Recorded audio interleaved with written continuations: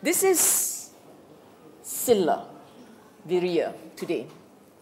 I'm addressing the two topics together, and the reason is because the two of them, in terms of the function that it does to your mind, actually is very similar.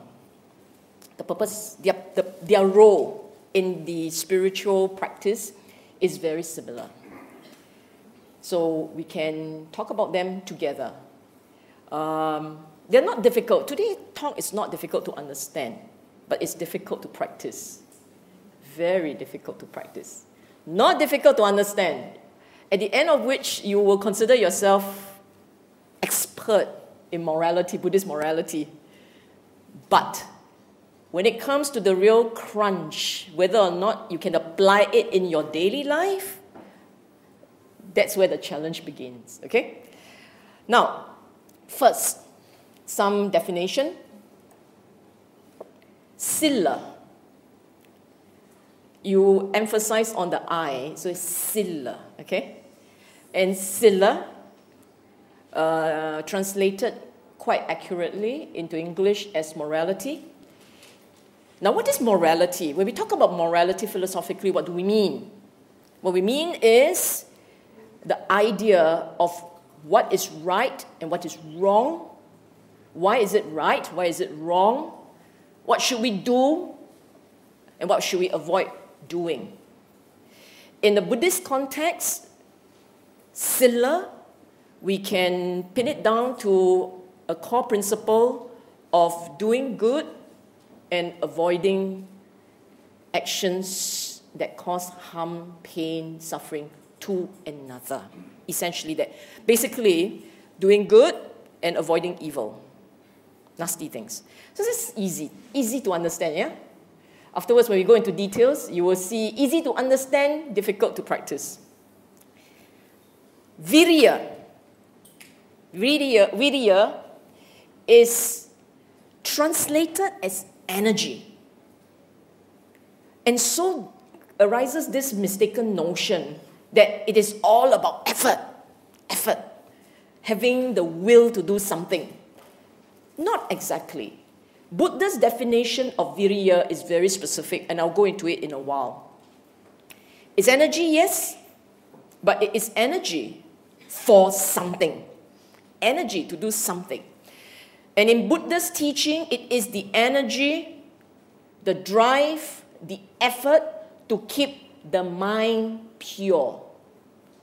So in effect, it is about doing good and avoiding evil. Okay?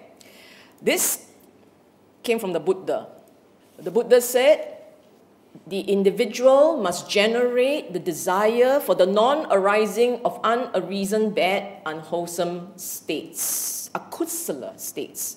And he makes an effort, arouses energy, applies his mind, and strive to achieve this, not letting something which is negative to arise. You look at the way it is said, you generate desire, you bring up in you a wish.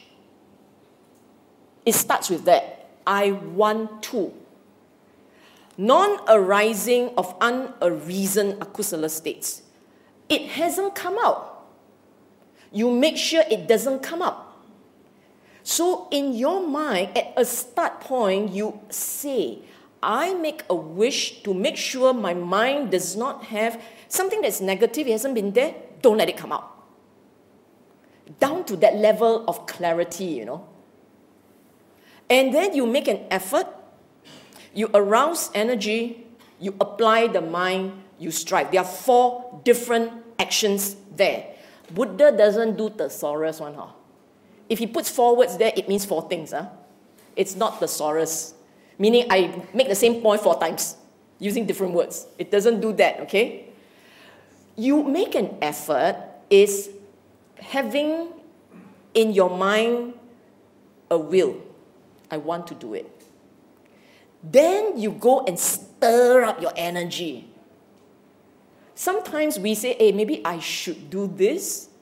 maybe I should. So, New Year, we make resolution. Birthday, you make resolution. Anniversary of something or other, you make resolution. So you say, I should do this. Maybe I should study hard. Huh? I should not scold people. Huh? So I should. This is, I want to. That's a desire. Then you say, okay, let's try doing it. So you make that effort.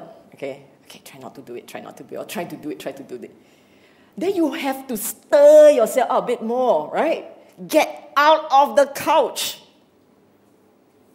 I should do it, I raise my hand. Then arouse energy, you get your back up, sit up. And then you tell your mind, I am going to do this.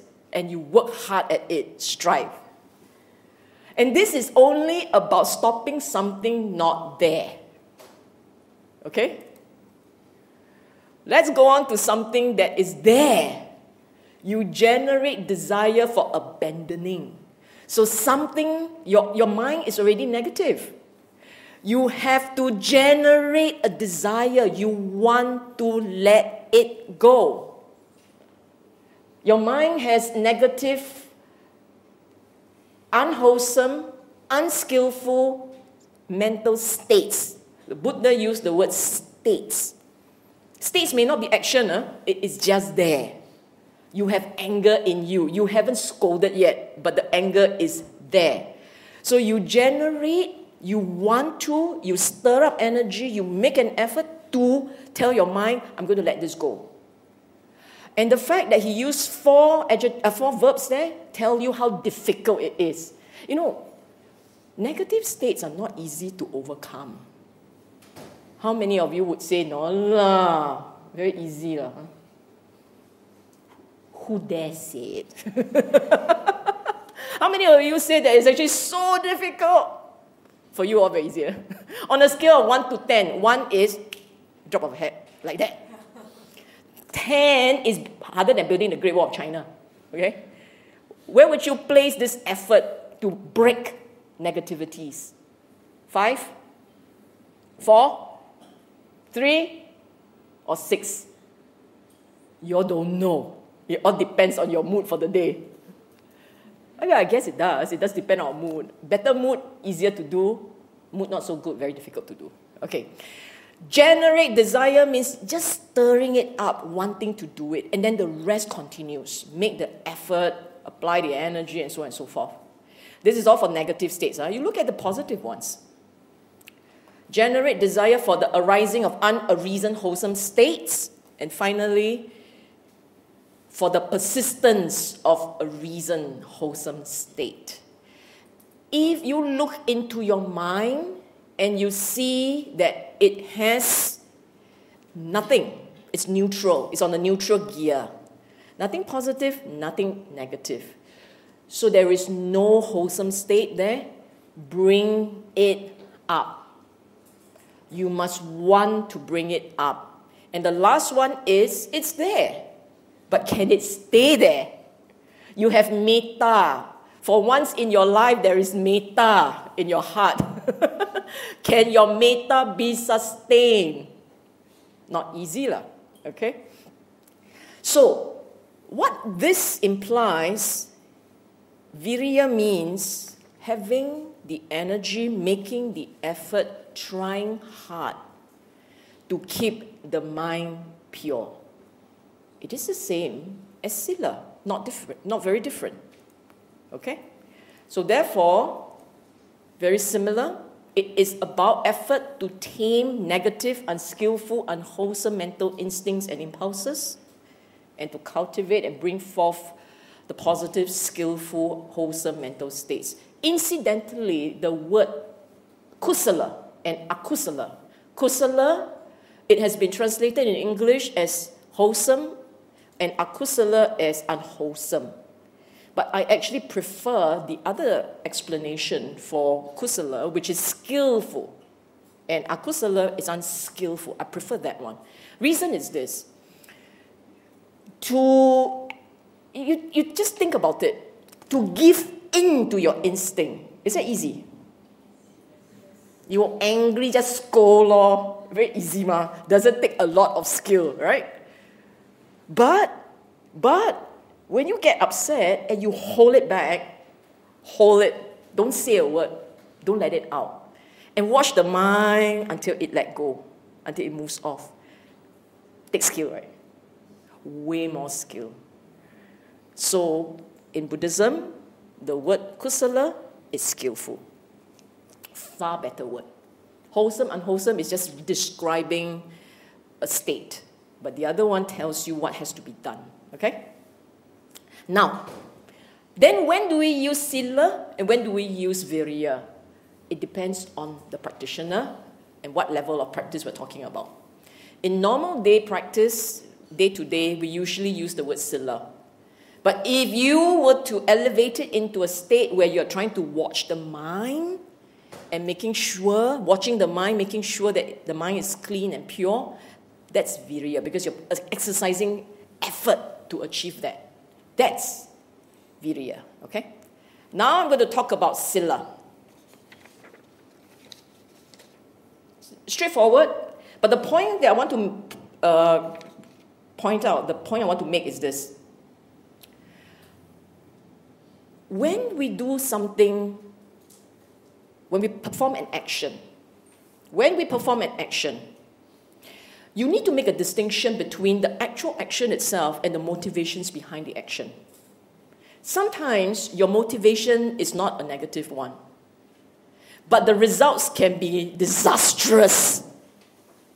Sometimes your motivation is a positive one, and yet bad things happen.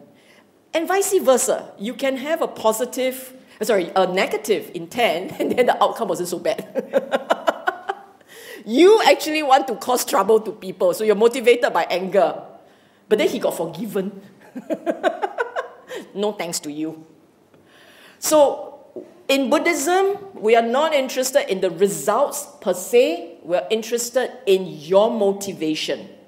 What is in your mind when you make a choice to do something. Okay? And Buddha said the very basic motivations of human being, basic motivations, meaning in all of us here, you don't tell me you don't have. If you human, you would have. Okay? Any non-human here?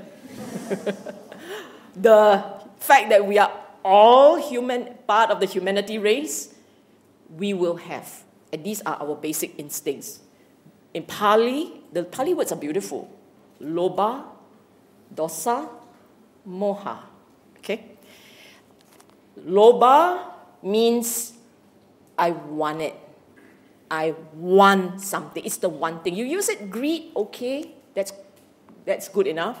But the idea of this particular motivation, lobha, is wanting it, pulling something towards you. And a lot of us are driven by this. Sometimes you think that, I don't have lobha one, I don't have. Maybe you don't have, but I doubt lah. Lobha is not just about possession. It is a state of mind that wants things. How many of you would happily, cheerfully tell me, people scold me, I don't care? How many? Oh, honest. People say you nice, you care or not? People say, you're so pretty today, nice or not? Oh, you lose weight. Just like that, make people happy. Lobha is also that. The desire for praise. The desire for something. Whatever desire it is, whether it's tangible or intangible, it is a form of lobha. I give you one more, okay? Sure have one. You like to spend time with people you like, right? Don't you? You do, right? That's lobha. You see that? I want to spend time with someone I like. If you want to spend time with someone you don't like, I say good practitioner, man.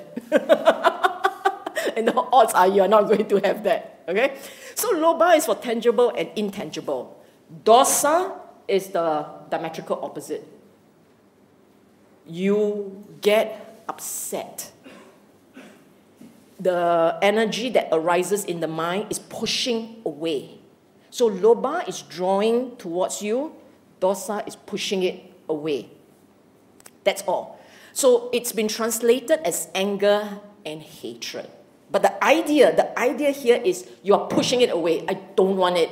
I don't want it to come near me. That's dosa. Okay? And therefore, all these are in different degrees.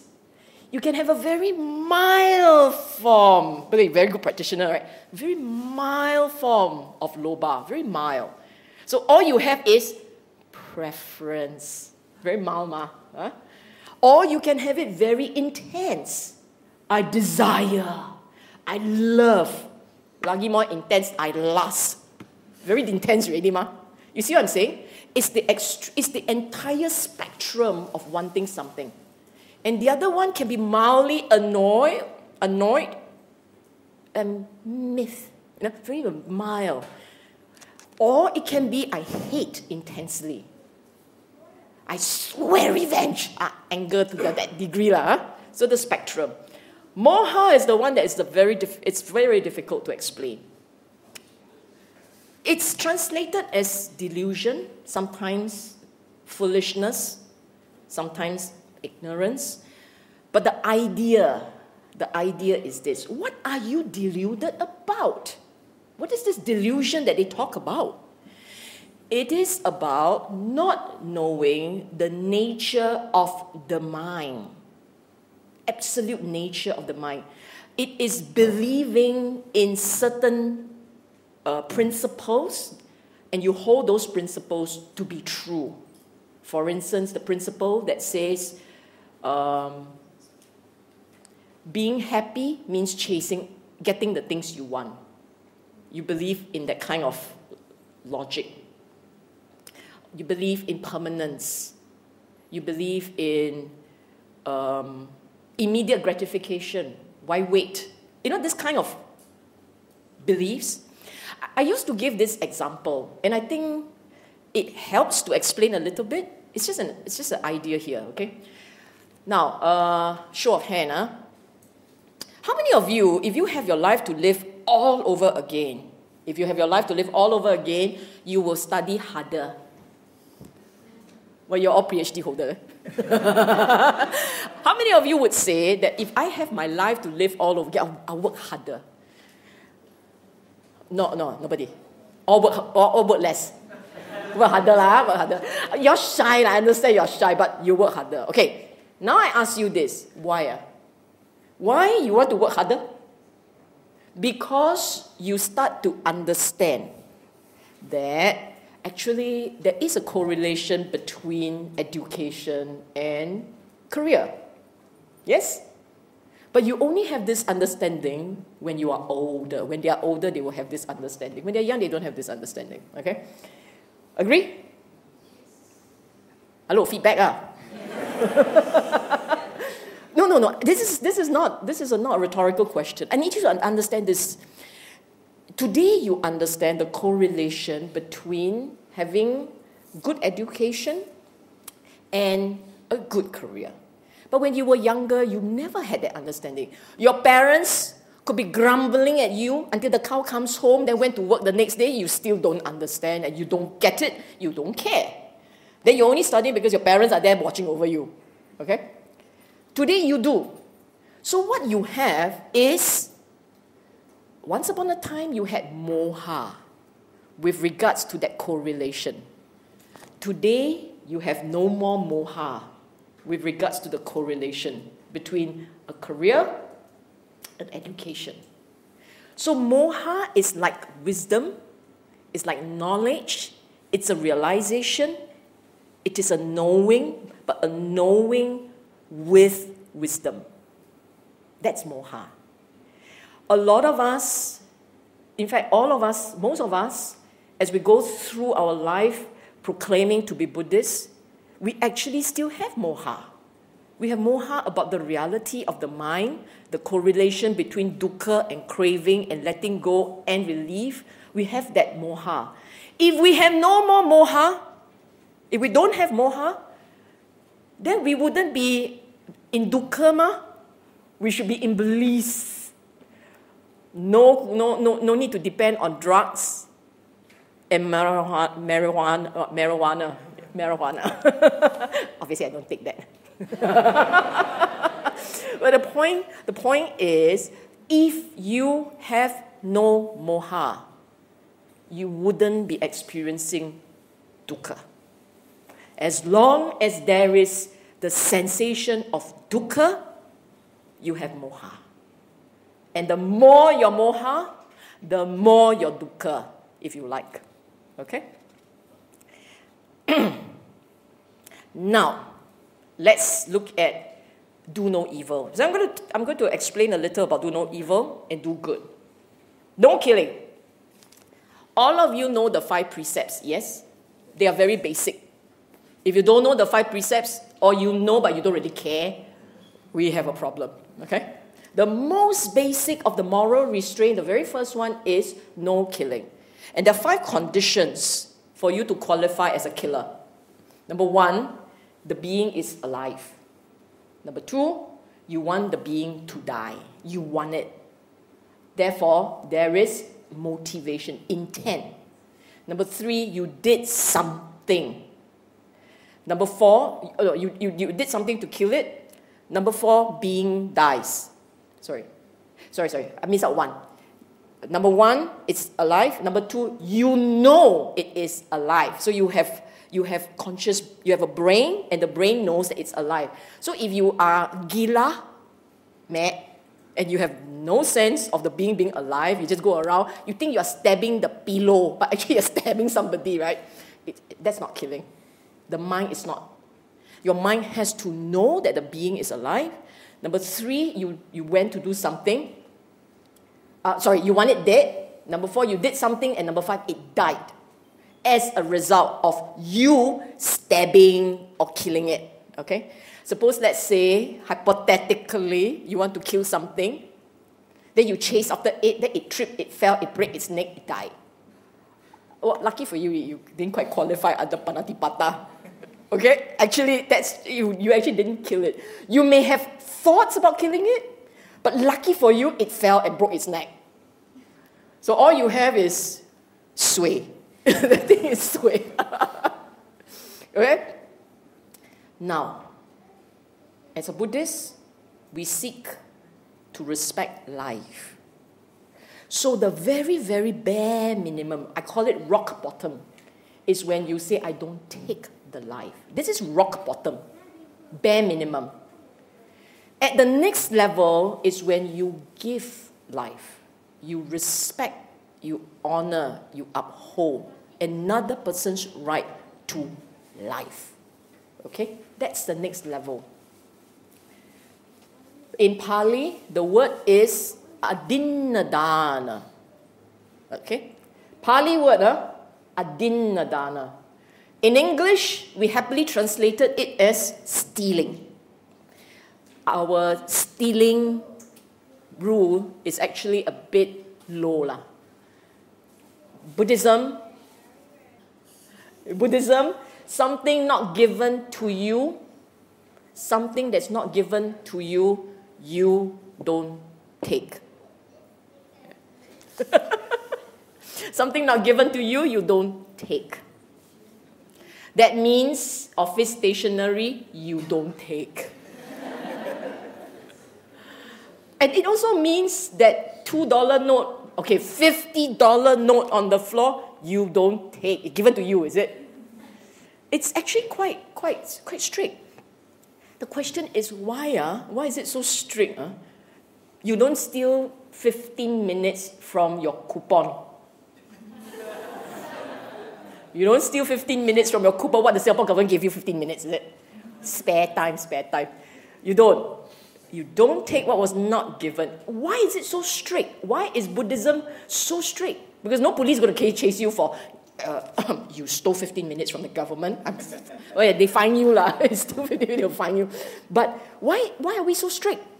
And the reason is because in our practice, we are trying to stop ourselves from having lobha. Remember?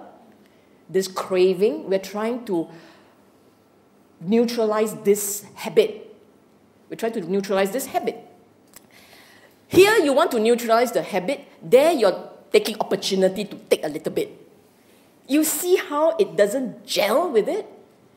So the stricter you are, the more conscious you are about not taking. Okay? No sexual misconduct. Sorry, as the no taking one, I just put the higher bar. The lowest bar is no stealing. The next bar, which is what we have here, is don't take what's not given to you. Higher than that is giving.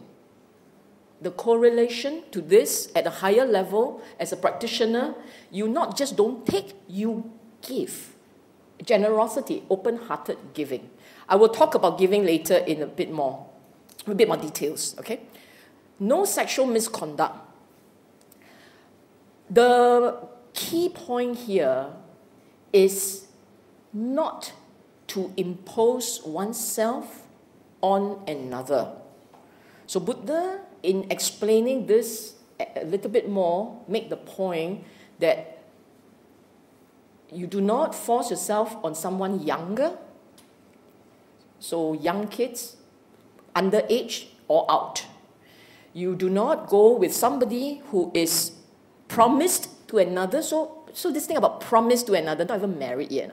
Married, sure, no go. But promise really cannot. Okay? Cannot touch. Underage. When someone has no intellect, so they don't know to turn you down, you also cannot touch. Take advantage of people with lower intellect, not allowed. What's the last one? So, too young, and no forcing yourself. If someone is not willing, you cannot force yourself. Any of this would count under sexual misconduct, okay? And which means that you must, if you had promised yourself to another, you take your marital vows seriously, okay? No untruths.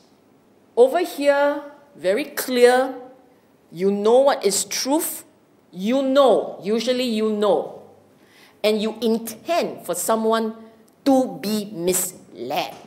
Deliberately, you know it's truth, you want someone to be misled, you undertake action so that the person is misled, and the person is misled. Kena pian. Okay? Then it counts under musawada. So no such thing, you come along, you tell me got white lies, black lies, brown lies, purple ones. They are all lies, not truth. As long as you know it to be untrue, you know it, and you want someone else to be misled, pakai already. Counted. Get it? Okay. And the last one is intoxicants, okay? This one is unique to Buddhism. In fact, in the time of the Buddha, for a long time, they only had these 4 precepts. The 5th one came about much later. The result of someone who got drunk, misbehaved, did something wrong, his practices all went down the drain. So this one was introduced. The idea here, so don't be so rigid. The idea here is you know for yourself, intoxicants can cause your mind to go fuzzy. If you are trying to do the right thing, you avoid having a mind this fuzzy. That's what it means. You avoid doing something that causes the mind to be fuzzy. That's all. So some of you will say, my threshold, what do you call that? Alcoholic threshold? Your drink threshold is this high. So if I drink like this, it's okay, whatever lah. As long as you know your mind is not fuzzy, you know. But some of us, you take like that already. You take this amount and you are in, I don't know, heaven. Then for you, unique to you, you can't take this amount. You can almost take this amount. 1 drop. Okay? Beyond that, beyond these 5 precepts, if you are now very inspired, you're all inspired to do more, right? clearly you are inspired. I can see all the inspiration now. Then you have to go beyond just the gross. The gross one are the killing, stealing, sexual misconduct, lying. Okay, those are gross. Instead, you are going to avoid these akusala kamma, even more restraints. Okay, and this would include three more under speech, 3 more for the mind. The earlier ones, no killing, no stealing, sexual misconduct, they are the action ones. Okay?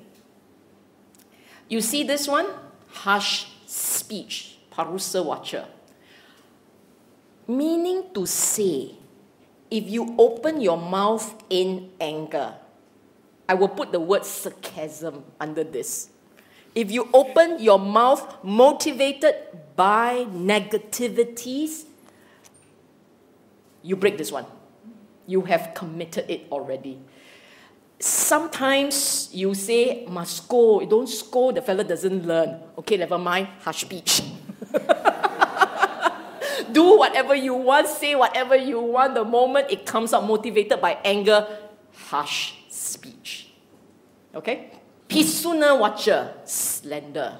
This is to try and destroy somebody's reputation through deliberate speech, deliberate action on your part. You deliberately want people, the world, to believe badly of somebody.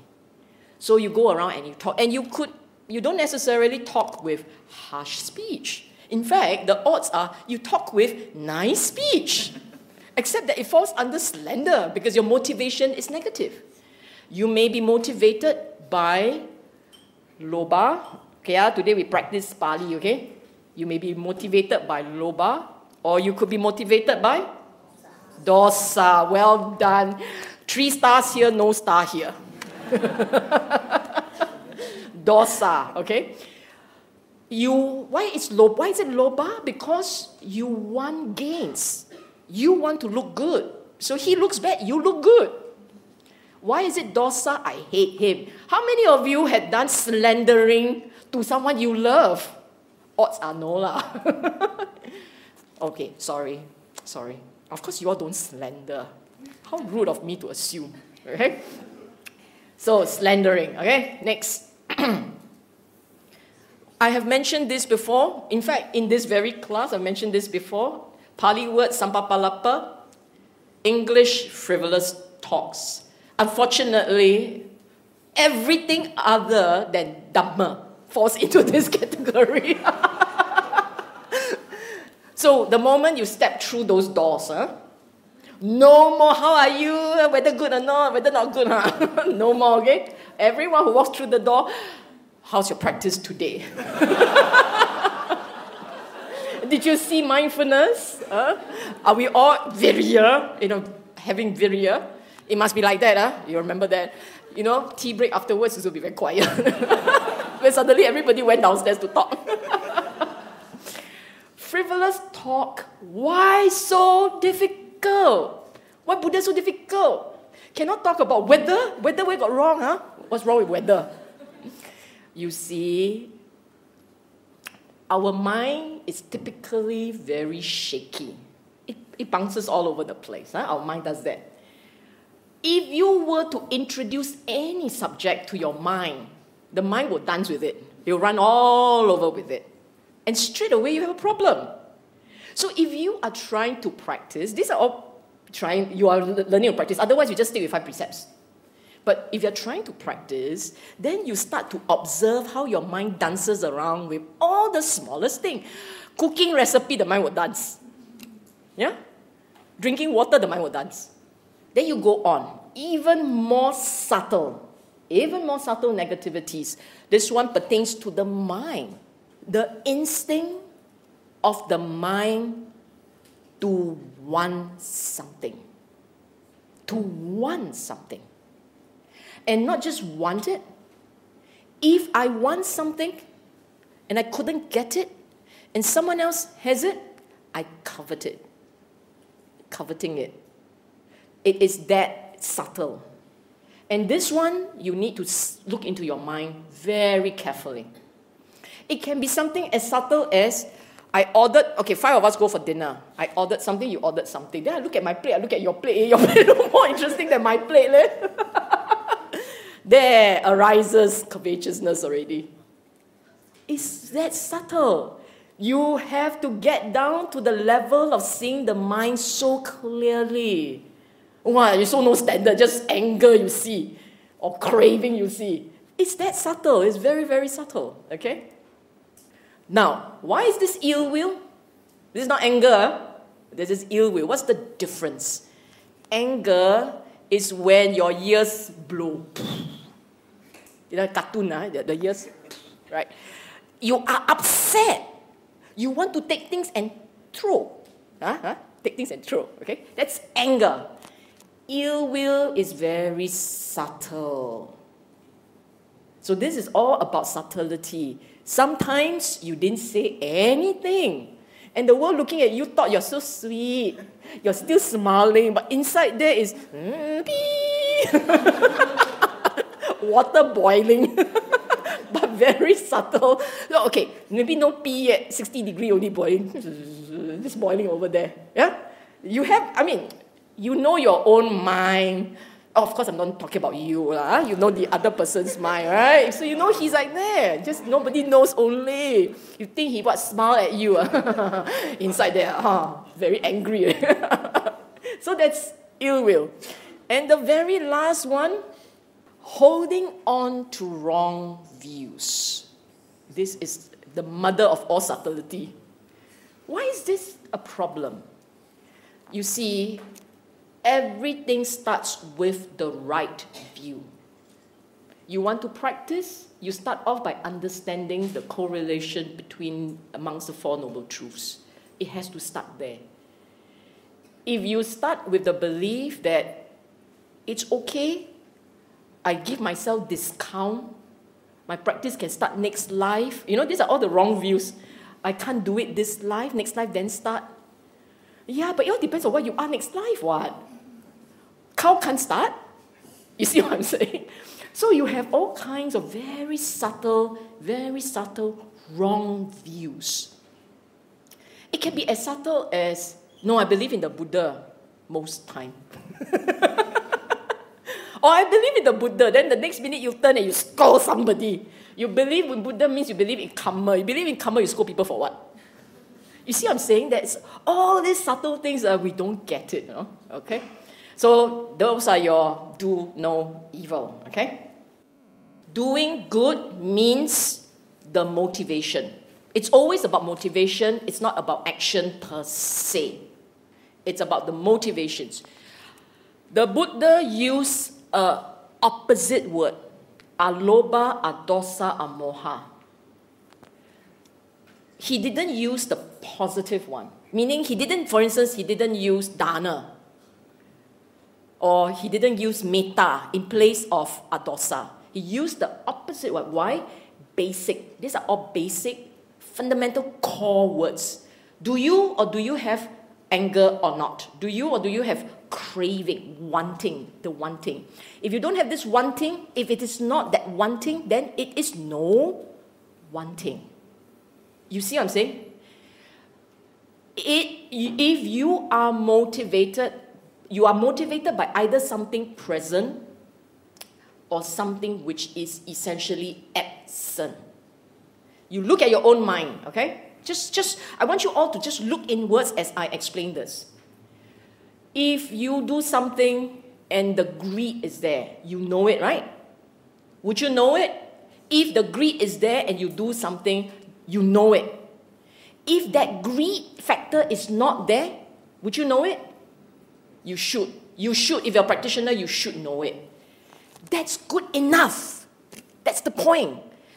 When you perform an action and there isn't that greed there, that action is pure. If you do something and there isn't an anger there, the action is, there's no anger, there is no greed. There is one more element. This is the third. You push it further. Buddha set a low standard already. If you were to push it further, then you can have generosity. You do something, but what is there is not just no greed, but filled with a sense of generosity. That's one level further. You see that? Do you understand that? This is not the same, and you have to see subtly the difference. I repeat, it can be that you are motivated by greed. It may well be that the greed is not there. So, loba, the greed is not there, but you want to do it. I'll give you an example. Someone you know is very powerful. He has an ability to influence promotions. Motivated by greed, you wanting to promote yourself, get yourself promoted ahead. Motivated by that desire, you sit next to him and you chit-chat with him, okay? And he's down, so you took the opportunity to comfort him, talk to him, you raise yourself in his eyes. But what's in you? It's greed. Okay? The action seems to be a positive one, but your motivation is a negative one. That's what matters. Suppose, let's say, same situation, he's down, he needs to talk, you sit there, there is no greed in you. You're not thinking of yourself at all. You just sat there, and then you look at him, he's down, you felt sorry, so you talk to him. And you keep him company. Is greed there? It is not there. You know it. No one else does. So you do it. You're doing it with no motivation as such. Or at least motivated not by greed. It's just a desire to comfort, perhaps.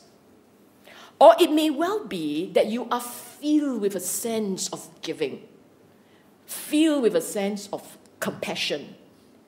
Those are even stronger motivations. And then you sit and you comfort and you talk and basically just keep him company.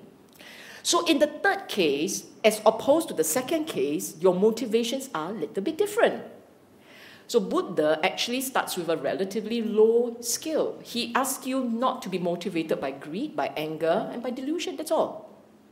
But of course, you can go into very strong positive actions. Dasa punya kiryawatu, doing meritorious action.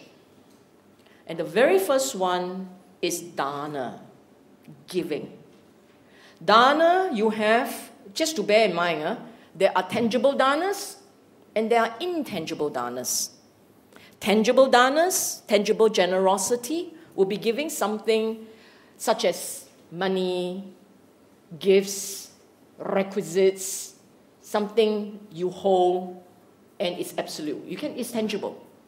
But there's intangible ones. Intangible ones would be like your time. Sorry, the tangible ones are your organ. Dead or alive.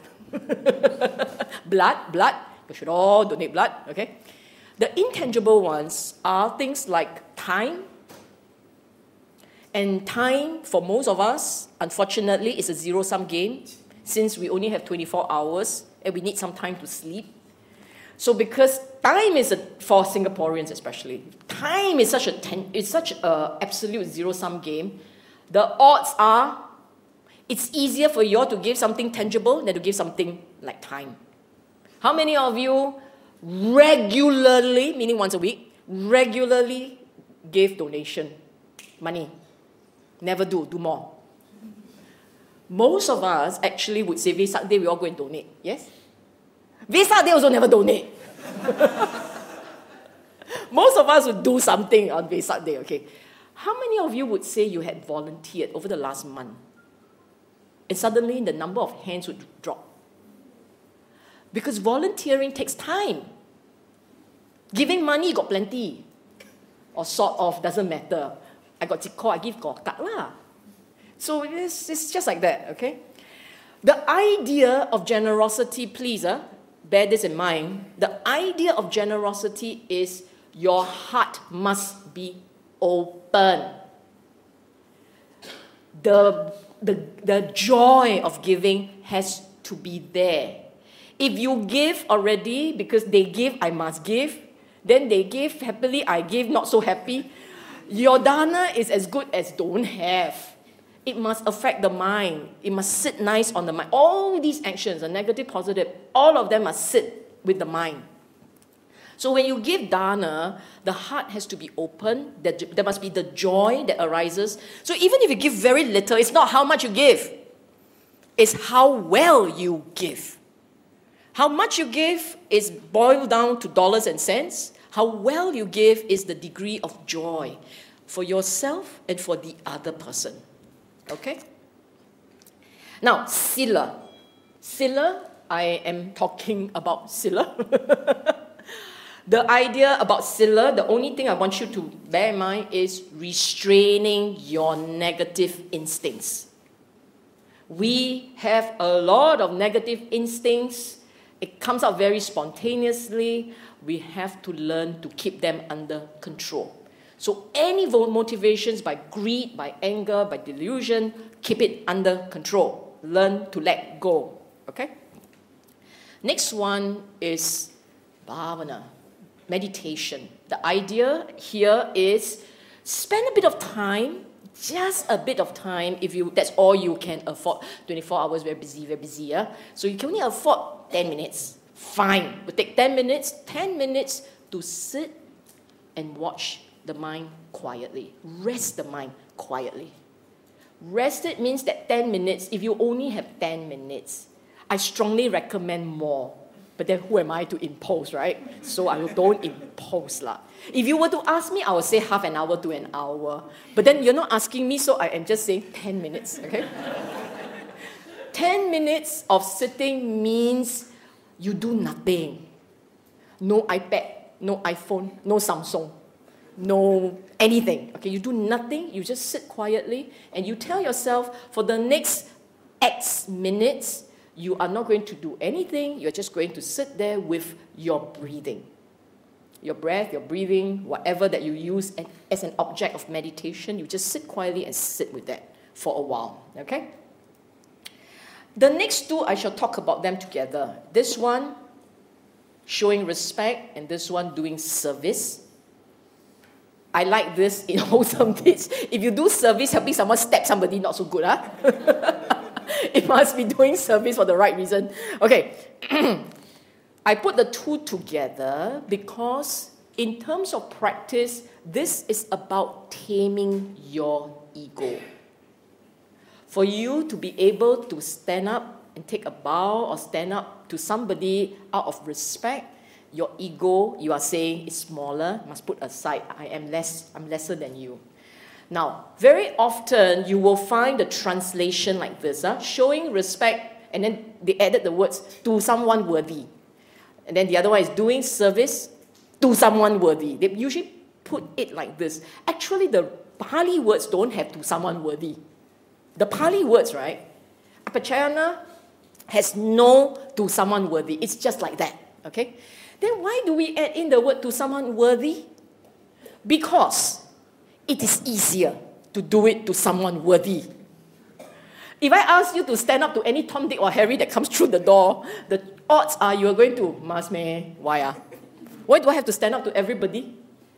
Our ego will come in and say, no, cannot. But if I were to say everyone that comes in is Arya, say, and the odds are everybody will happily stand. Someone worthy, ma? So the idea here is putting aside your ego. Put it aside. Show respect, not difficult. Show greeting, not difficult. Doing service. Now, you may think that, this is about going to old folks' home, going to homes and volunteering service, build schools for the children in don't know where, don't know what. Not just that. Those are worthy, for sure. Those makes you feel very good, definitely. Not just that. You are sitting around a table, your food is done. Can you keep your plate and their plate? Taking the plates for everyone is a form of service. You are actually putting aside your own ego and be helpful to everyone. This is being helpful. It's a form of giving. Okay? These two I'm doing again together. One is performing the function, the rituals of transferring merits But it is not just pour water that transferring merits. It's also in your mind. In your mind, when you had done something positive and you want to share with beings, you just in your mind say, I don't need all these merits for myself, I'm sharing it. It's allowing the mind to share. And this one is when someone else is doing something positive, you are happy for him. This is building mudita.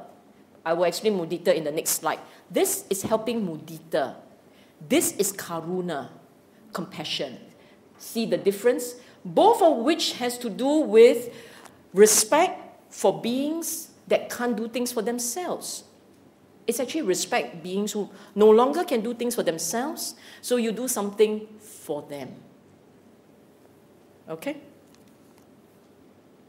You know, we like to look at this word and think of it as doing merits, transferring it to the deceased, right? Actually, sometimes it's not so straightforward. I'm just thinking aloud and sharing my thoughts here. Suppose, let's say, you do a lot of work for a school. You do a lot of work for a school. A lot. The school respects you and treats you special. You know somebody wants the child to get into the school. So you go to the school for a favor, but you know it's a one-off favor. 赢了不了, passport 赢了 no more. Okay? Will you do it? Because you could keep it for yourself, you keep it for your kid, but now you're going to transfer it to someone else. This is doing a favor and then passing it on. The idea is not just about the dead, it's about doing things for people. It's doing things for people and then getting nothing in return and passing on what you have accumulated to another. Someone can use it. It's a lot of giving here, you know. Transfer merits to the dead is easy. Why is it easy? I can't see, ma. Can you see? Do you have a merit account? Where you can see the points? If you have a merit account, you die. Surely you will be counting your points well. But you don't have a merits account. So transferring merits for you is very cheap. But in real life, calling in favors, transferring it to another, those are not cheap. Those come at a cost. Will you do it? Will you do it? It is giving. It's a form of giving. Okay? And then when someone else does it, you're happy for them. Okay, last three. Listening to Dhamma talk, sharing Dhamma, straightening out one's view. Ditthijukkamma, last one. All of them pertaining to Dhamma understanding. And the assumption here is sharing the right Dhamma, hearing the right Dhamma, and straightening out your view. Buddha wants you, and I've said this before last week, Buddha wants you to think, to exercise judgment, to reflect, to be an intelligent thinking Buddhist. So therefore, you need to ask questions. Therefore, at 4 today, there will be plenty of questions. 2 aspects. Just now, what I presented was what I would call a lower bar. This is a higher bar, okay? These are states of mind. And these states of mind are possible only if your practice is good or somewhat good. Otherwise, they are what I call the stock market. It fluctuates, up and down, okay? One day got metta, next minute no more metta. Your metta lasts for a grand total of 3 minutes. Very good already, yesterday only 2 minutes. Okay, what are these? Metta, okay, I use the traditional translation, but the more correct one is actually friendliness. Metta actually just means friendliness. I know I've gone through this, so today I'll go through very quickly. Compassion, altruistic joy, and equanimity. The 4 of them are not mutually exclusive. First and foremost, Understand that they are not mutually exclusive. Meaning to say that you have karuna, compassion, doesn't mean you cannot be equanimous. In fact, if you have this one missing, if you have upekkha, equanimity missing, and all you have is this, and this, then you could end up being very trapped, very caught up, very affected by your feelings. People cry, you cry. People die, you cry. People didn't die also you cry.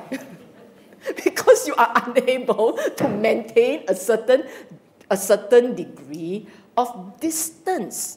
But you see, if you have upekkha, you tell me I have upekkha and I practice very solid, I got upekkha, okay. So you have upekkha, you got none of the above. Then what are you?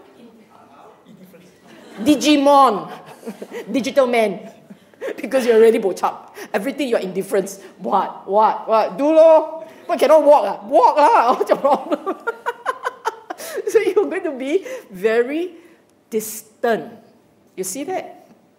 So these four must be cultivated together, such that you can have all the gentle and kind and quiet and giving quality without being a sobbing mess. Half the time cry, because a lot of dukkha in the world, and vice versa, okay? Now, why are we cultivating sila? Talk so much, now we have to understand the logic of what we are doing. At the very minimum, Buddha said so. So you can have a situation, and we do, right? For the longest time, many of you happily proclaiming yourself to be 5 preceptors. And then on Chui Japgo, right? Full moon, new moon, 8 preceptors. Tonight cannot sleep on the bed because I'm 8 preceptors. And then, what happened? Buddha says so we must do. No understanding, just doing. Good enough if that's all that you want, but that's not good enough if you're a practitioner, okay? Some do it because of this. Yes? For those of you who believe in karma, in fact, some of us, I was asked this question, do I believe in a particular set of, like a manual? You do this, you get this, you do this, you get that, you do this. No, it doesn't work like that. But the fear of karma is a very powerful motivator. For many of us, we avoid killing only because we don't want to end up like an ant. You kill all the ants, next time become ants. How? Okay, whatever. 最高境界, okay? At a higher level of understanding, it's about having a free conscience and peace of mind. At a higher level, it's about being happy.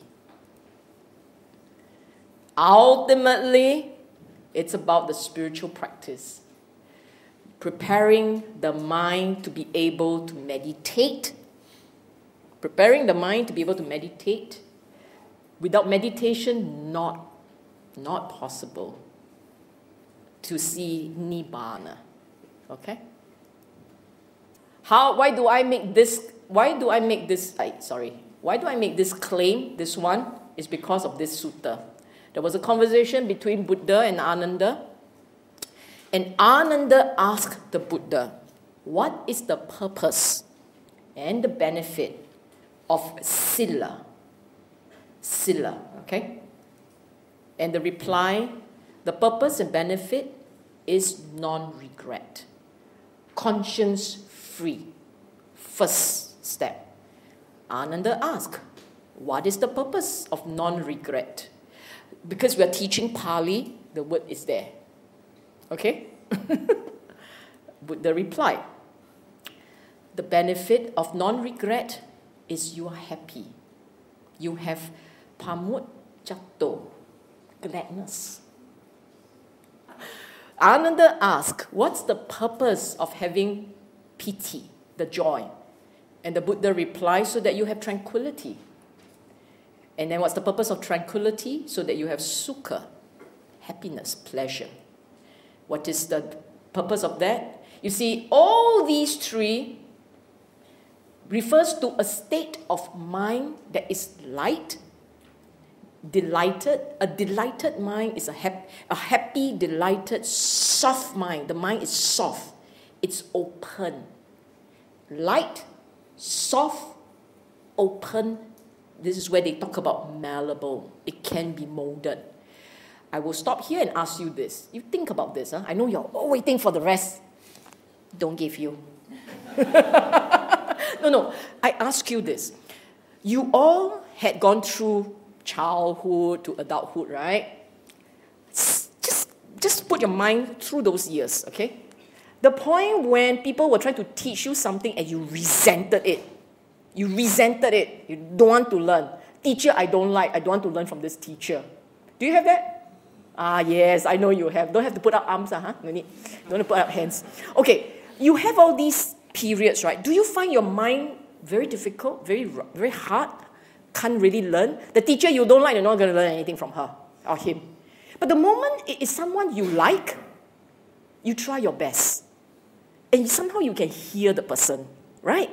It's normal. You are not abnormal. This is the way the mind works. So what did the Buddha just taught us to do?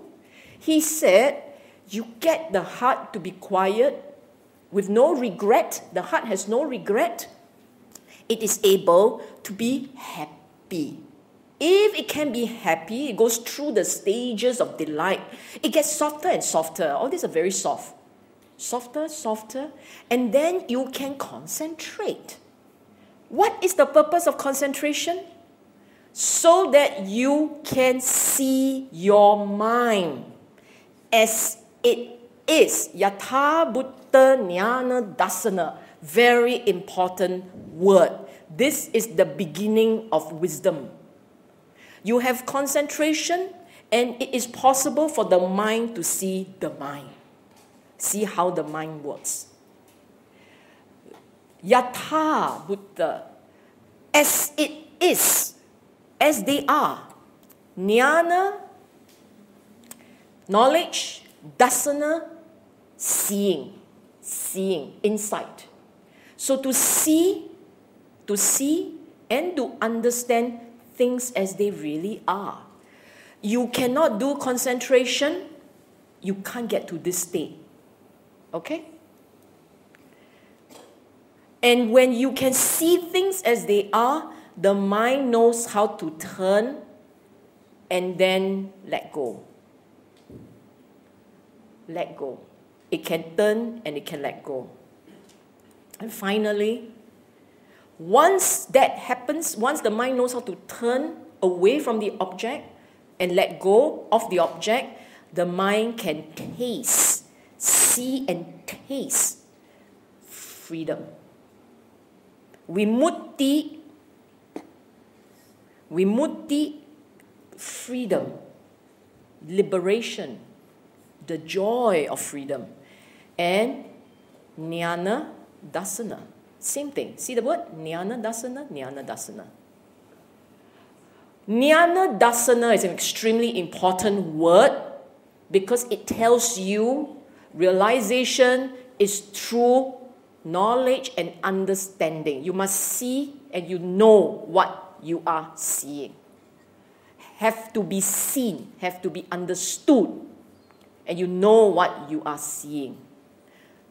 You can't see, you won't understand. If you say, I understand, but you've never seen a thing, your understanding is distorted, not pure, not correct, incomplete.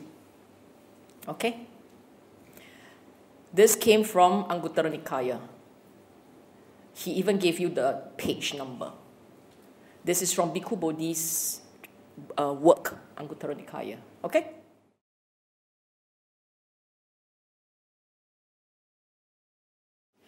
Okay, what Bhikkhu is the faculty of Viriya? I repeat, this is to recap. Arouse energy for abandoning of unwholesome states and the acquisition of wholesome ones. Earlier on, we talked about Sila. Now we're talking about Viriya. Viriya, okay? And Viriya is about the energy, the effort you put in to try and keep the mind space clean. This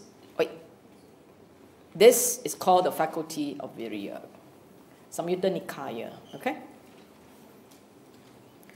So broadly speaking, two parts to it. Purging negativities. Two things broadly. Purging, removing unskillful states, cultivating positive ones. Straightforward, right? Then the next question, which is more interesting, is why is it such an important mental faculty? So important that it was mentioned more times than Panya. And we all know how critical Panya is. If you go through, Virya actually has its own sets. The four right endeavor is Virya, all four of them. Why is it so critical? Buddha said in Samyutta Nikaya, it is to be expected that he who has faith will dwell with energy aroused for abandoning of unwholesome states and the acquisition of wholesome ones. Note this. Last week we talked about Saddha. Here the Buddha is saying, you start with Saddha. When there is Saddha, you will be inspired to practice. The energy, if you have Saddha, what it means is you will start to listen to the Dhamma that he had left behind. You start listening to the suttas. You start listening to what he said must be done. And he tells you one of the things that must be done is you got to learn how to keep the mental space, your mind, pure. He says it has to be done. So because you have faith in him, then you will try and do something which is not easy to begin with. This portion has two parts to it. Virya has two parts to it, okay? Part one, you got to know what's in your mind. Part two, you got to know what you have to do. There are two parts. You have to make a call, make a choice. To spot what is there in your mind, to spot it is already not easy. Many a times, you don't get it until it's almost too late. Just as you are about to throw the dagger at somebody, you realize you have anger. Very often, by the time you realize you were angry, you are in the thick of it.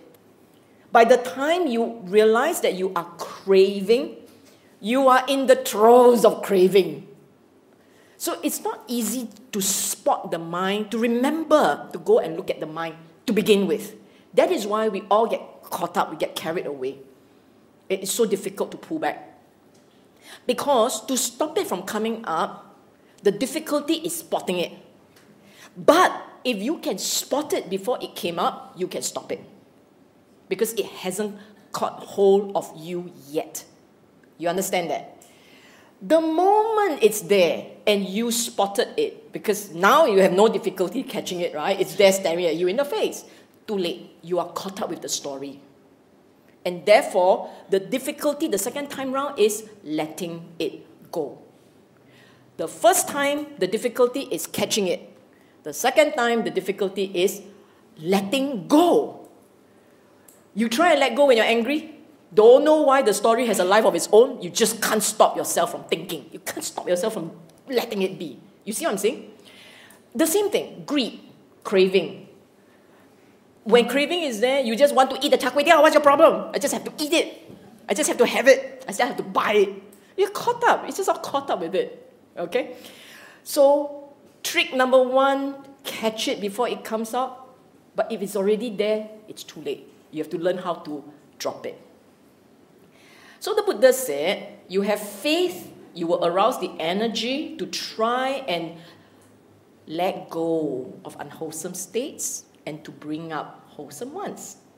You have faith and you have energy, you will, meaning Saddha, Virya, Eventually, we don't use English, okay? Eventually, only Pali words. You have Saddha and you have Virya. What do you have? Sati, okay? When there is Sati, meaning to say, if you can spot, surely now your mind is sharp. Every time you can see the content in the mind, you have Sati. And when you have Sati and the Sati is strong enough, Samadhi will happen. When there is Samadhi, there is Panya. Well done. See the connection? Saddha, Virya, Sati, Samadhi, Panya. Samyutta Nikaya. Okay? This is the reason why Virya is so important. It's the connection between your faith and your practice. You need Virya. You need Virya because if there is no Virya, your mind can't be still, can't be sharp, can't be focused, can't be alert. These are all the qualities of an elevated mind. And this state of mind, all these qualities, this state of mind is necessary for Panya. That's the reason why all five cannot be dropped. That's the connection between Saddha, your faith, and Panya, your realization. In between, there are a few more. And all have to be cultivated and developed. How? How do you cultivate Virya to a point that it becomes a factor of enlightenment and not just a state of mind? You see, for most of us, Sila. You remember Sila? The cousin of Virya? Sila, morality. Morality is a state of mind. It's what you, the rules of do's and don'ts. And then now you understand why you should have all these rules in order that the mind can be calm. But now we're talking about it, not just a state of mind. It is now an energy, a force, capable of guiding you, taking you to enlightenment. Okay? What monk is the nutrient for the arising of Virya? You have no Virya. What does it take to feed such that Virya can arise? Number one. And once it has a reason, what does it take to feed it so that it becomes a factor of enlightenment? And the Buddha said, there are bhikkhus the element of arousal, endeavor, exertion.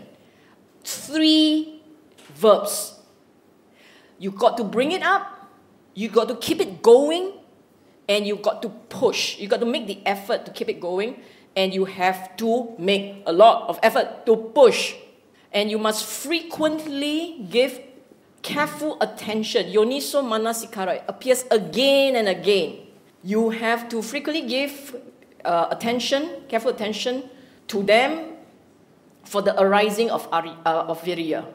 Element of arousal, endeavor, exertion, frequently giving careful attention to these elements is the nutrient for the arising of Virya.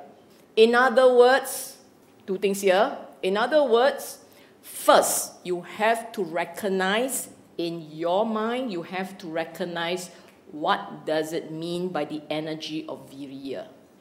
Virya is not about observing precepts. Virya is a force. And the force tells you, it's an energy that tells you, I'm trying to keep my mind space clean. I'm going to exert effort to keep the mind space clean. I want to do it, so I will keep doing it.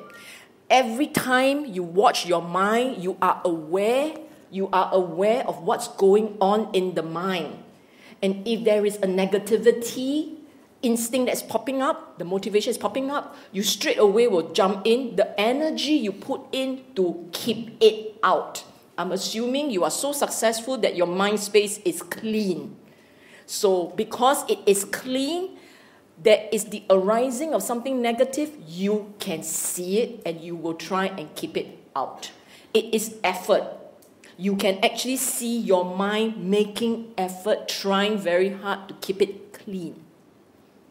That is why this phrase comes in, carefully, frequently giving careful attention. Yoniso Manasikara is giving careful attention, not frequently.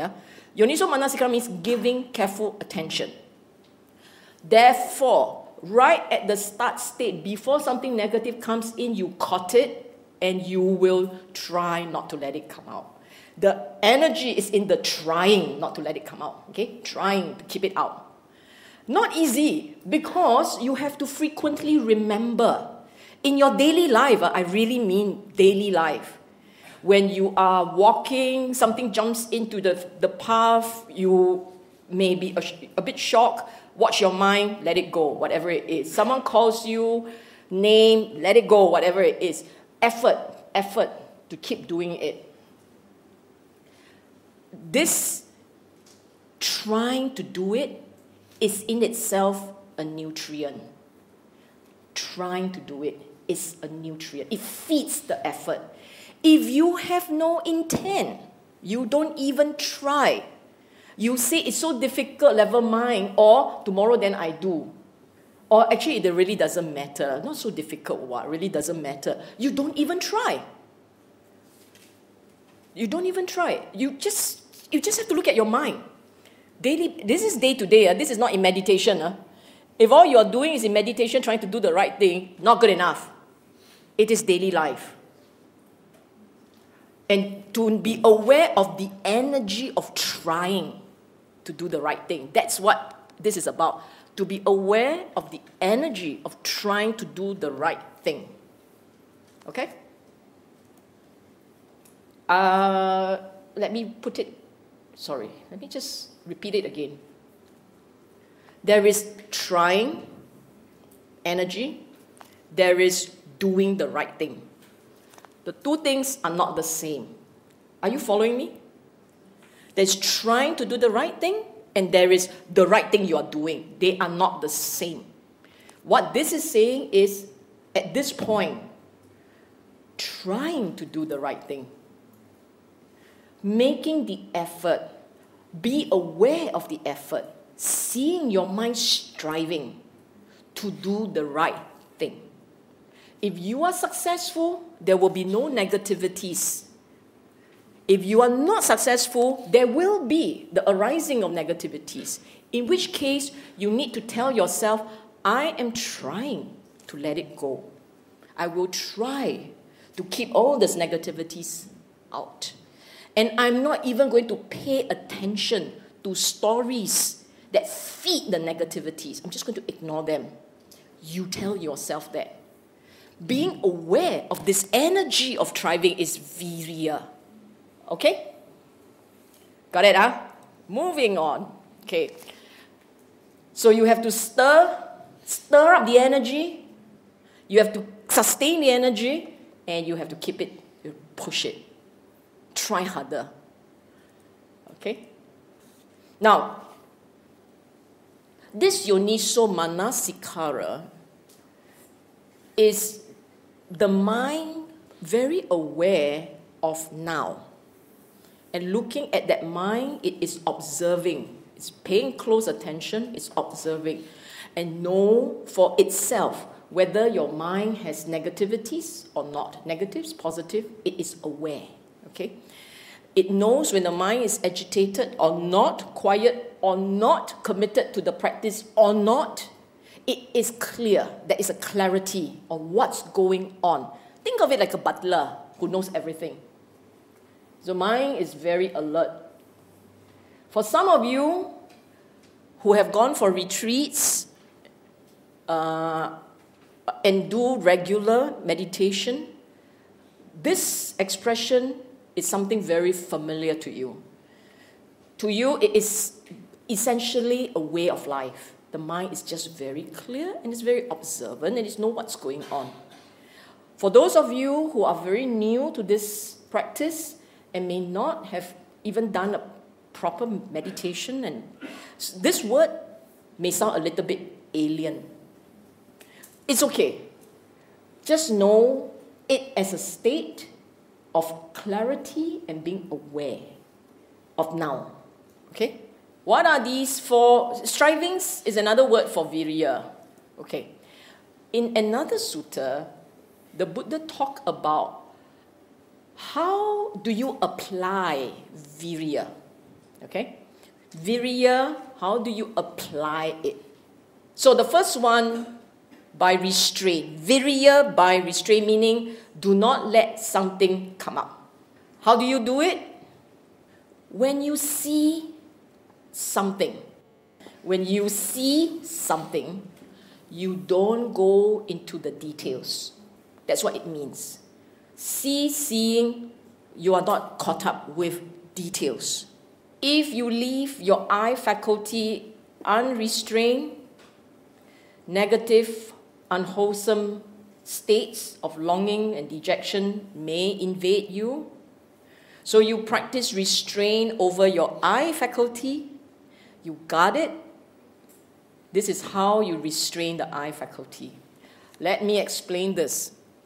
Sometimes the manner of exercising control over what's going on is you just do what I call a seeing. You are aware that there is seeing, but you are not caught up with the details of what you're looking at. When you're caught up with the details of what you're looking at, your consciousness is already embedded in the object. For those of you who meditate, you know what I'm saying, right? It is possible for you to get to a state of mind where you are just aware that you're looking at things. The things you're looking at, you're aware of it, but you are not caught up by the object. Understand? Yes? No? Never heard of? If you have never heard of it, I don't know how to explain it to you. If you have heard of it, you are already happily nodding your head. Okay? It is all meditation. This is restraint. Striving by restraint is you are aware that you are observing things, but you're not caught up in the things. So your mind has to be, you are noting that there is seeing, there is an object, but the object and you maintain a distance. You're not caught up in the object. That's what it means, okay? This is one form of virya by restraint, okay? One form of virya by restraint. And it can be applied. You see, the idea here is the reason why you have dukkha, the reason why there is all this angst, is when you are caught up in the object. Then you will have angst. If you're not caught up in the object, you won't have angst. So your mind is aware. The mind is aware that you can pull back and just see the object as it is without being caught up. And you have to watch the consciousness that is observing the object, not watch the object. Watching the I consciousness. Knowing this is I consciousness. E-Y-E, not I. The E-Y-E consciousness, the ear consciousness. Observe the ear, hearing, not caught up in details of the object, the sound, the image, the taste, not caught up with those. Okay? Make sense, huh? Okay. Some make sense, some don't. Go for meditation.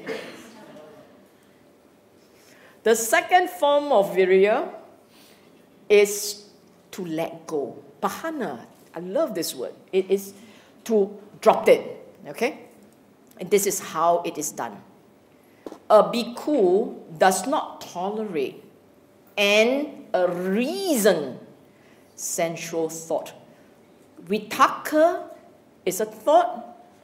K-A-M-A, comma, is sense-based. Sensual, that, sense-based. This is not K-A-M-M-A. This is one M only. So for those of you taking exam, you better know the difference. Very shy, Okay. Kamma vitakka. So this is pronounced as kamma vitakka. The other one is kamma, okay? He does not tolerate. Means as soon as there is the arising of a thought associated with sense-based delight, he drops it. Can you imagine how sharp this mind is? The moment he sees it, he doesn't think about it. He cuts it right there, okay? He cuts it, he pushes it out, it gets more and more, think of it like shredding. This one is, don't think about it. This one is pushing it out. This is basically beating it up, okay? It doesn't exist. Don't let it come out. Completely doesn't exist. Obliterate, okay? And this takes this increasing capability at making sure it doesn't even exist. This one still come up. That's why you got to drop it. This one still come out. You see, you got to push it out. But by this point, bo liao, doesn't come out anymore. Okay? It wouldn't even come out.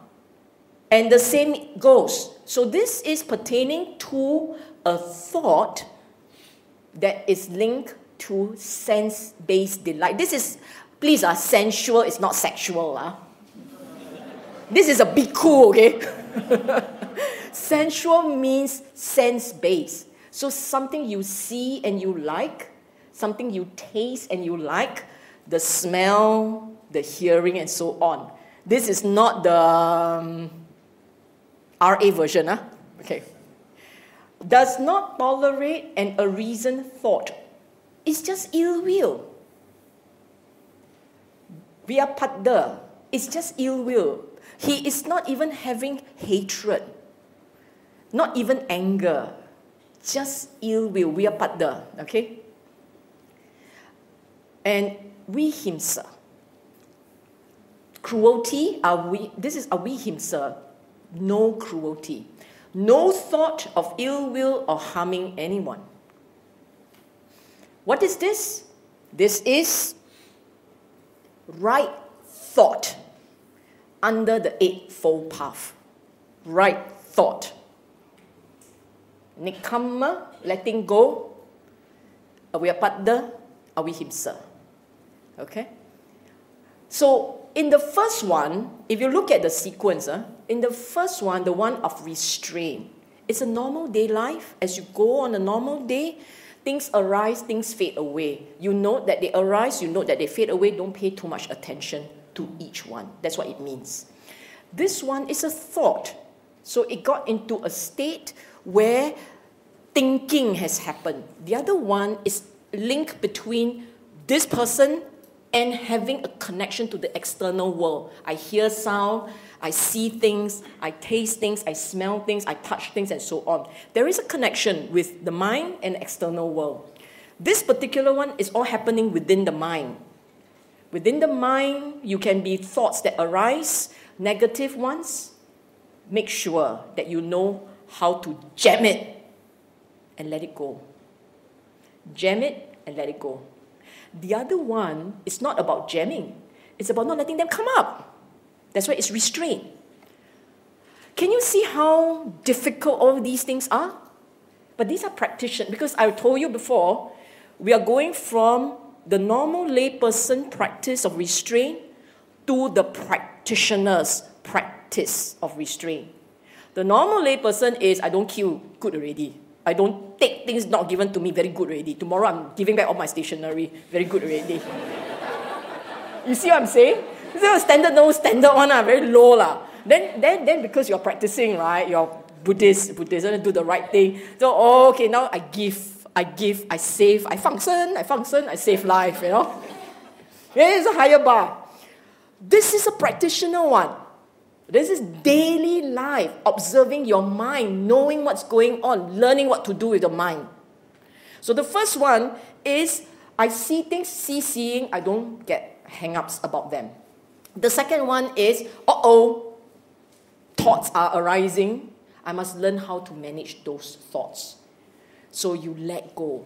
Don't hold, jam it, cut it out. Don't even think about it, in other words. You know how tough this is, because you didn't practice like them. You practice like them, not so tough. Okay? Next. Now comes, what do you develop? Okay? What do you develop?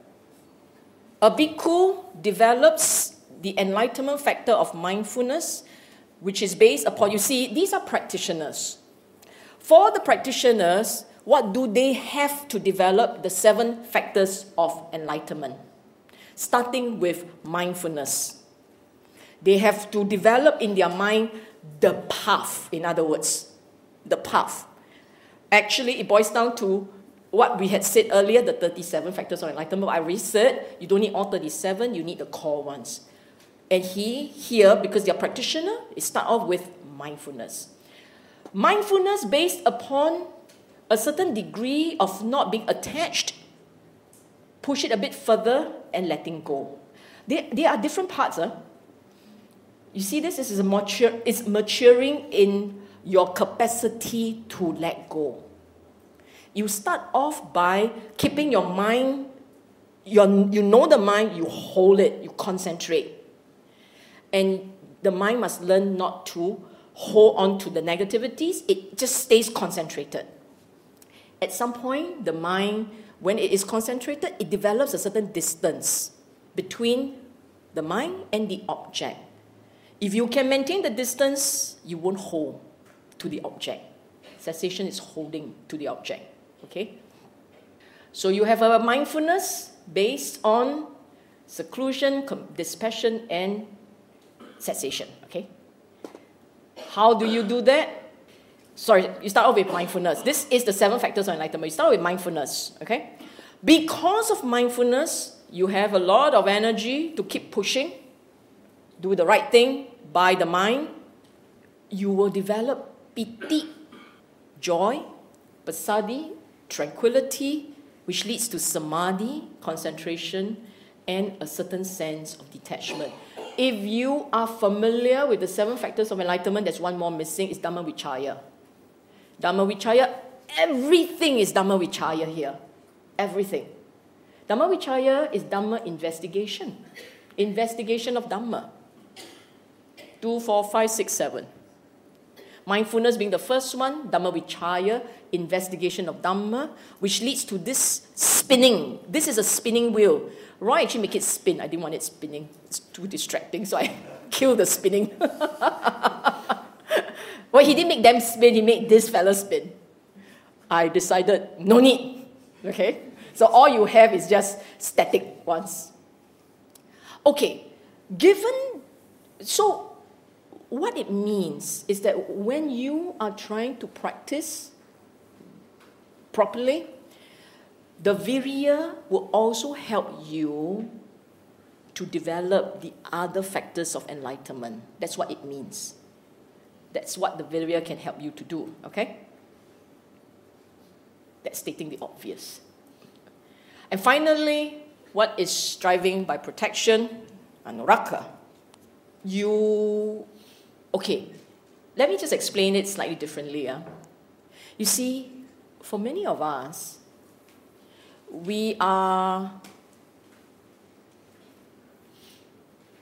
our motivation to practice is often quite shallow. We say we want to know Dhamma, but the reality is we take what I happily call the scenic route to Dhamma realization. We take it slow. Our motivation to really practice is not very strong. And why is that so? Because we keep being pulled towards the nicer side of life. You know, why many a times we want to practice partly because we are aware that there is dukkha. But every time dukkha fades because your practice a bit kilat, right? The dukkha fade a bit, then you let's go play already. Let's go eat, let's go enjoy. Lay people like that, what to do? Because we get all this distraction, right? And then we give ourselves discount. So one day practice, second day, let go a bit. And we do these things. There is a way to force ourselves to take the practice more seriously. And one way to do it, actually, is to keep perceiving death. If you start to work into your mental state that death is coming, you don't know when it will hit, but it will hit. your expiry date is hidden from you. And you know what is ridiculous? I mean, it's not ridiculous, but natural. For most of us, we'd rather not know when's the expiry date. That is why we resent it when we are told we got cancer. We resent it. Because it's like, suddenly you're telling me my expiry date is how long? 6 months? So we don't like it, you see. We'd rather not know. We'd rather not know, and tomorrow you take me, just take. So our mind is very weird. Buddhism, in the Buddha's teaching, if you go through, whether you look at Dhammapada, there's an entire section on Mara, death. Entire segment on Mara. Mara is not a god. In this case, Mara, death. You go and look into your Samyutta Nikayas, they're all there.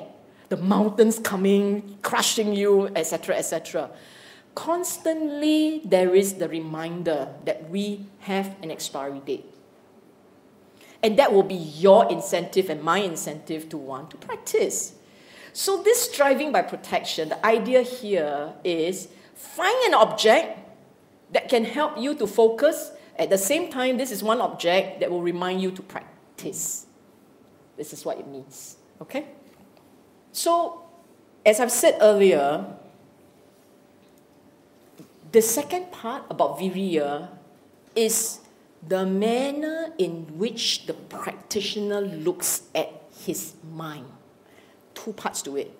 Looking so closely you know what's going on, and knowing what to do when you are in that state of knowing what's going on. You know something negative is there. Do you have the wisdom to let it go? You know something positive is there. Do you have the wisdom to hold it there? Do you know how to hold it there? So this Viriya enables you to be very sharp at looking at the mind, pouring a lot of energy, looking at the mind, and doing the right thing. Okay? So the 4 right efforts of the Noble Eightfold Path. On its own, final couple of points. On its own, Viriya actually doesn't trigger spiritual enlightenment. That you are only doing Viriya and nothing else. That all you have is a lot of positive karma. What I would call good credit point for next life. When mind very pure, very nice mind, die already go heaven type. Okay? So on its own, Viriya itself doesn't lead you to see the Dhamma. But without it, Nibbana not possible. Nibbana not possible. Okay? Viriya is extremely powerful anchor to keep you on the path, to keep you pushing, to keep you taking the pain, to know what's going on in the mind, and keep you going, in other words. Viriya, like Saddha to some extent, Viriya, Saddha to some extent, a little bit underrated. People talk about Sati, Samadhi, and Panya happily. This is important. Sati, Samadhi, Panya.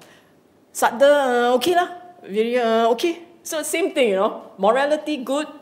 Like a good to have is not a good to have, it's a must have. Saddha, same thing. It is not a good to have, it is a must have. Okay? So this is what I have for today. It is the requisite this.